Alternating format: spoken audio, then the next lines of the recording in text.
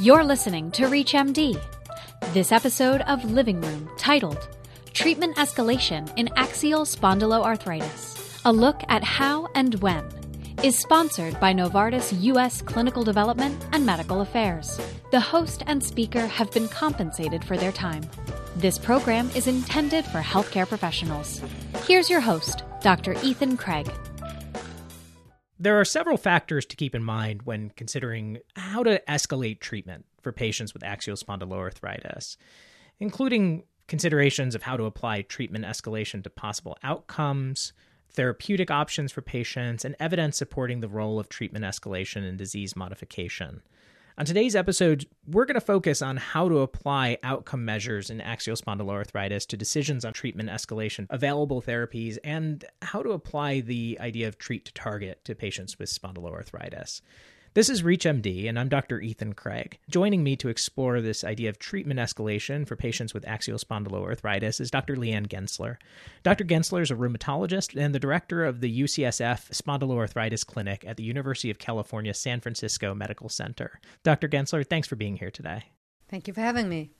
So maybe a good starting point would be just a brief overview of some of the devices we use for measuring disease activity in patients with axial spondyloarthritis. So Dr. Gensler, what tools do you typically use in practice to measure this?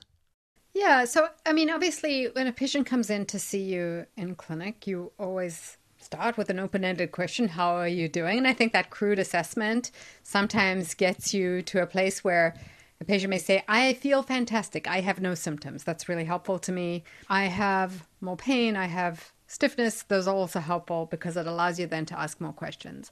I do like to quantify patients' disease activity, and I use the same outcome measure every visit so that I'm able to look at it over time with an individual patient. So for me, I use spondyloarthritis-specific disease, and in particular, I use the Bath Ankylosing Spondylitis Disease Activity Index, or BASDAI. I also like to measure function. I think functional impairment, we know if people are very impaired, it will have an impact on their long-term outcomes. And so I measure the BASF, or the Bath Ankylosing Spondylitis Functional Index.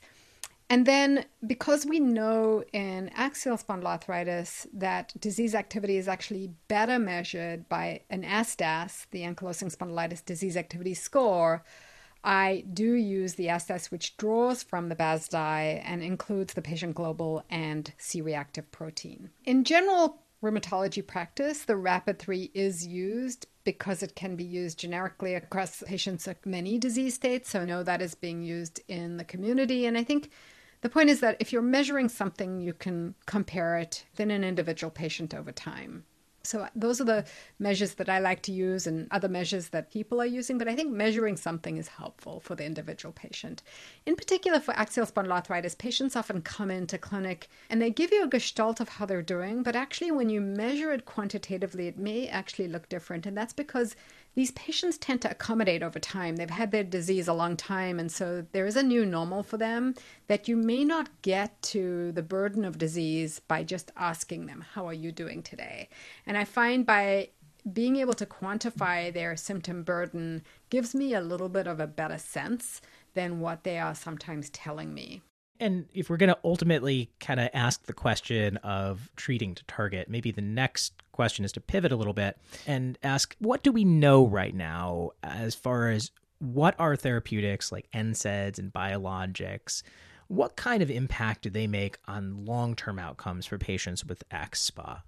Yeah, so we didn't really talk about whether we should treat patients to target, but just in terms of what are our tools in our toolbox. So I think the first thing in axial spondyloarthritis is to consider that not all the tools need to be pharmacologic.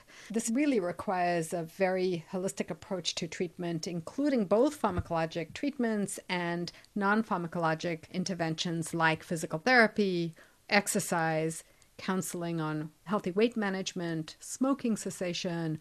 All of those things are really important to a patient's outcome. If we focus on the therapeutics with a pharmacologic angle, then NSAIDs are the first-line therapy. And that's because they actually work very well. And I think there's a lot of rheumatologists that compared to immunomodulatory treatments, NSAIDs feel like they are really small fry. And I actually think that the return for their investment is quite good. And I have many patients that are on NSAIDs alone and have been on these agents for many years and have done very well. I think as we use NSAIDs in the news in the last decade or so, we have to consider cardiovascular risk. And so you have to take an individual patient with axial spondyloarthritis and take that into account as you think about using NSAIDs, particularly high dose and continuously. And so I am more cautious in older patients. Certainly a patient with known cardiovascular disease, we wouldn't use an NSAID in. In a patient with cardiovascular risk, for example, uncontrolled hypertension, I'm also a little bit more cautious. And then taking into account the bleeding risk is an important, especially as patients get older, and certainly effects on renal function. So those are the short-term benefits. I think they work very well, but long-term risk, something to consider, particularly in our older patients or patients with comorbidities. So I think the other question that comes up for NSAIDs is, do they modify the course of disease? And in particular, do they prevent damage from accruing in patients with axial spondyloarthritis? And this has been looked at in a couple of studies. Some other follow-up studies from observational data, including my own and from the cohort out of Germany, has shown that maybe cox-selective NSAIDs may have differential benefit, but I think the jury is a little bit out still in terms of whether NSAIDs will actually modify the course of disease.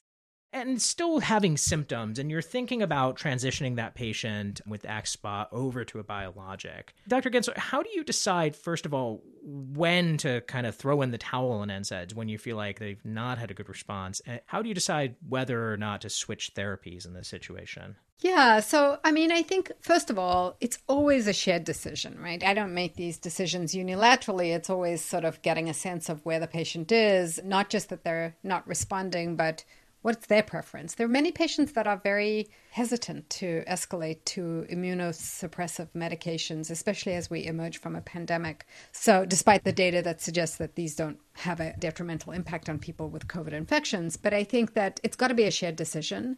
So if we think about what do the guidelines recommend in this situation? Well, they recommend two things before even considering escalation. One is, have you given the patient enough time on an NSAID? So I typically tell patients that it takes about 48 hours to see a benefit from an NSAID because some of our NSAIDs are longer acting and that they're not going to work right away. You need to give it 2 weeks before you're going to throw in the towel on that particular NSAID, unless, of course, they don't tolerate it, and then that's a separate issue and then factors also into decision to escalation.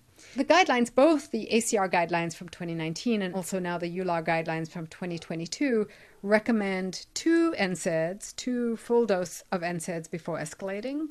I think that's reasonable. There is comparative effectiveness data suggests that there's not a lot of difference between NSAIDs. Sometimes patients come to us on NSAIDs that they've been using over the counter or on their own, and so I will give them credit for that trial, especially if they've used a full dose of that over-the-counter NSAID and then a prescribed NSAID before escalating to the next stage. And let's say for the patient that you already have in a biologic that's still having ongoing inflammatory back pain symptoms, clear active disease, how do you go about thinking about how to switch those patients or escalate therapy? Yeah, so important because we really do not have a lot of treatment options here. So one thing I really try to avoid in patients is what I call the biologic spiral.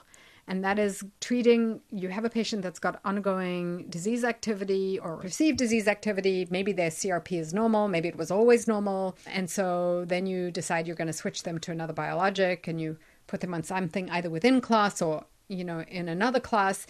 And then you keep switching them. And you can imagine the spiraling that happens as you go from one biologic to another. So I try very hard to, one, make sure that they have true inflammatory reasons to switch, because the greatest predictor of responding to a biologic is going to be objective inflammation, with the CRP being most helpful. And if not, that residual bone marrow edema on an MRI might be important too. So the first thing I do is labs, obviously measuring disease activity, but in the setting of a newly elevated C-reactive protein, that is enough for me to say that the patient has disease activity that warrants treatment change. So that's one approach. That's cheap and easy, and we can get that result quickly.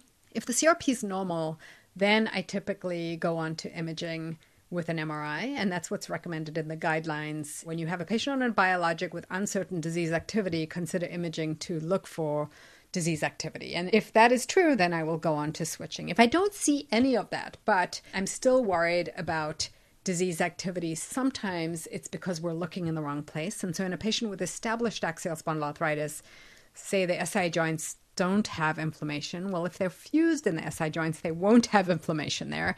And then you might need to look in the spine for that residual inflammation. So those are some of the approaches that I use to thinking about whether to switch a patient empirically versus using objective information to help predict that they're going to respond to a switch.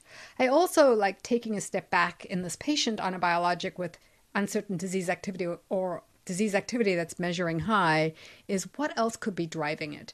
Sometimes it's because they've tapered the biologic themselves. Well, that's an easy one. Sometimes it's because there's comorbid conditions that are driving disease activity. In particular, depression and anxiety are reasons for patients to report higher disease activity. So really thinking about the patient holistically and recognizing that the way we treat patients isn't just about suppressing the immune system. It's about thinking about the driver of the disease activity and then addressing that specifically. And finally, if we step back here a little bit, is there any evidence to support an aggressive RA-style treat-to-target approach for patients with axial spondyloarthritis at this stage? Yeah, so if we go to TACORA, right, the data is so robust because it not only shows that by treating to a target you improve clinical outcomes, you prevent radiographic progression. And so those data are absent in spondyloarthritis in general, actually, and not that radiographic progression has been studied. We do know that disease activity associates with radiographic progression. So patients that stay in a high disease state are more likely to progress than patients that are in an inactive state or low disease activity state. So there's some associative data there. But it doesn't tell us that treating to a low disease activity or less target is going to improve outcomes.